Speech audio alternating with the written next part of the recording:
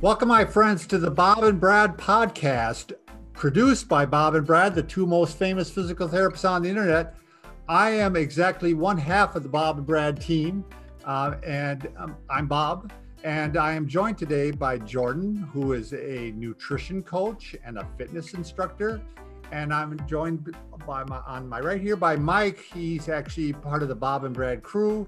And they got their own channel, which they do review of Bob and Brad products and other products. Yep. Fitness products. So today the title of our program today is Why I Went Back on the Keto Diet, which is Mike, why he went back on it. And we're hoping to, give you some advice for a beginner's guide. And then we have some extra advice here too, because Jordan has worked with people who have been on the keto diets and with her vast knowledge. So Jordan, why don't we start with you? Just give your background a little bit. Sure. Yeah, absolutely. So started out kind of my whole, professional career in the fitness industry. Soon decided I wanted to get a little bit more honed in on nutrition because I found that to be, that's where my passions lie. So anyways, I went on to get my master's in human nutrition. I'd like to clarify right from the get-go, I decided to go the non-dietetics route. So I am not a registered dietitian. So the difference between me and a dietitian is I'm not clinical. I can't work in a clinical setting. I can't do diagnostic work, anything like that. But I did go through a master's program, and I've worked in the fitness and nutrition field for about 10 years now. And I guess just relating into, so that's kind of my educational professional background, but relating into the keto diet, I'll just say right from the get-go, I have actually never gone on the keto diet. I tend to follow a very low carbohydrate diet just due to the whole foods nature that I follow. So I'm not pumping my body with lots of carbs, but I've never gone in full-blown ketosis before. But I have worked with a lot of clientele over the years that have gone on the keto diet, have had a lot of success with it. So I've not have personal opinion experience, but at least the background with working with a lot of different populations. That's awesome. That's awesome. Yeah. So Mike, why don't you give your back? I mean, Mike's a physical therapist assistant. Yeah. So I have no training from school on diet or nutrition. I've just been curious about it through my 20s, and now I'm in my 30s, and I've just read a lot, tried lots of different diet approaches. I was just like a very overweight kid until high school. And then I've always read more about nutrition, eventually found keto diet like 6 years ago and thought it was absolutely weird. And I started it basically based off curiosity. So, yeah. Awesome. And I have never been on the keto diet, but I am like Jordan in that I went to a diet, not a diet per se. I just started eating way less carbs and certainly way less processed sugar foods. And I mean, without trying, I lost 20 pounds. Yeah. And it was mostly around the middle. Mm-hmm. I mean, it was really quite amazing, to be honest with you. But so why don't we start off with it? One of you want to talk about what the keto diet is? Do you want to go or you want me to do it? Sure. I can, give I'm into like simple things, but it's a very, very low to no carbohydrate diet. And I don't know about you, Mike, but I don't like to define it as no carbohydrates, but incredibly, incredibly reduced carbohydrate diets, high fat. That's what it is. I mean, there are like a few niche categories of like zero carb, but that's a whole different animal. Because the standard, isn't it 5% carbs? 5 to 10. And the amount of carbs are going to vary upon the individual. So someone that is more like obese, diabetic, more insulin sensitive is going to have way less carbs. So through a lot of like the research studies, they'll stick them on a total of like 20 grams a day. Where me, who's younger and active, like I know I can eat 50 grams a day of carbs total, and I still stay in ketosis just fine. Yeah, I think metabolism, has a ton to do with, it's just not like hard concrete number. So Typically ranges. So like the ranges would be, anywhere from 80% fat down to 65% fat. Typically they say 75% fat, 20% protein and 5% carbs is like the standard recommendation, but they can all vary slightly. Yeah. So there's like a version with athletes where they tend to increase their carbs around workouts? Yeah, there's different approaches to it. So there's cyclical keto, which is more like a bodybuilding niche type thing, where they'll have carbs, you know, once a week or once every other week to get some muscle glycogen so they can train harder. There's also an approach called targeted keto, where they'll just consume like 30 grams of carbs right before their workout. So basically they digest the carbs, utilize it for energy, and after the workout, within an hour, they're like right back in ketosis. And then there's, you know, a standard keto diet is just you're always in ketosis. And I should say this, you know, the studies that were done on the keto diet were basically done on the standard one. Yeah. And also, I think maybe a little bit on the high protein one, but yeah, the other ones had not been studied. So, you know, we can't really if you have medical issues, the standard is the recommended one that's being studied a lot. So what are ketones and what is ketosis? So ketosis is basically a thing your body goes into. It's a metabolic state. Yeah, it's a metabolic state your body goes into when you do not have glucose and carbs as your main energy source. So you can get in this way, you know, if you're just fasting in general, or like, say you're stuck on an island and you have no food and all you have is water, you're going to get in ketosis. What ketosis does is it produces ketone bodies in your body. Your body produces ketone bodies, which are a chemical. Yeah, it's typically from your liver. They'll start creating them. They will start breaking down your stored fat for energy. That's what it is. Instead of carbs. So they start using fat for fuel. Yeah. So nutritional ketosis, you can get in ketosis eating food still. You don't have to starve yourself. But you basically, to do this, you have to keep your carbs low. Now, we should say right here, too, this is not ketoacidosis. That's something that diabetics, correct, Jordan? Correct, yes. And that's dangerous. Yeah. And ketosis is not dangerous. No. So, all right. What are some of the benefits of the keto diet? Jordan, you want to name some? Sure, yeah. So big thing in terms of like the population that I worked with, I would say like when I did nutrition coaching full time, I was working more with general population, which let's just be blunt and honest, the general population isn't overly healthy in the United States. Right. So I was working with a lot of weight loss clients. So big thing with that drove people towards the keto diet is weight loss. Why? Because it works. It works just as Mike explained, when your body is burning fat for fuel. So we have excess fats. There we go. So weight loss is a big thing. I like to talk a lot about it in terms of brain power. So when your body is not reliant on carbohydrates, it's just burning ketones is just a cleaner burning process in the body. I guess that's the best way I have to describe it. And your brain really likes that. Your brain loves ketones and being fueled off that. So really good benefits just in terms of, I'll just say brain health in general. There's a fancy term called neuroplasticity, but I don't know how much we want to get into that, but just our brain's ability to heal and make new connections and all of that. So I always think, when I think keto diet, I think like brain health and weight loss, and I don't know. Those are kind of the ones off the top of my head. Until I did a little research on this, I didn't realize that was one of the benefits, is that it supplies energy for your brain. Yeah. Better than the other ones. It gets through the brain barrier there. And so like personally for me, like what I would notice from a ketogenic diet is when I ate more carbs, even if it was like, 200 grams a day or something, I would have constant energy sways up and down. Like I'd have real good energy, a couple hours.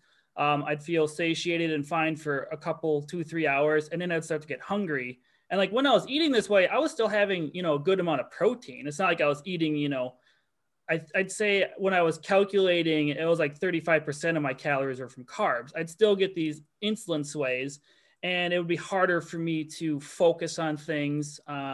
I would almost have, like, they're looking at psychiatrists are even starting to look at ketogenic diet and the way it affects your brain, because people with ADD, have claims like I can focus better now. They're also looking at it with like hard drug addicts and rerouting their brain and the way they think. There's psychiatrists doing that now. Is another good benefit. Also, there's been a lot of research on heart health with it. They've actually had external heart models running off ketones. And actually they say the heart prefers to run off ketones And your body actually produces ketones even if you're not in a ketogenic state. It's just, it's a pretty low amount.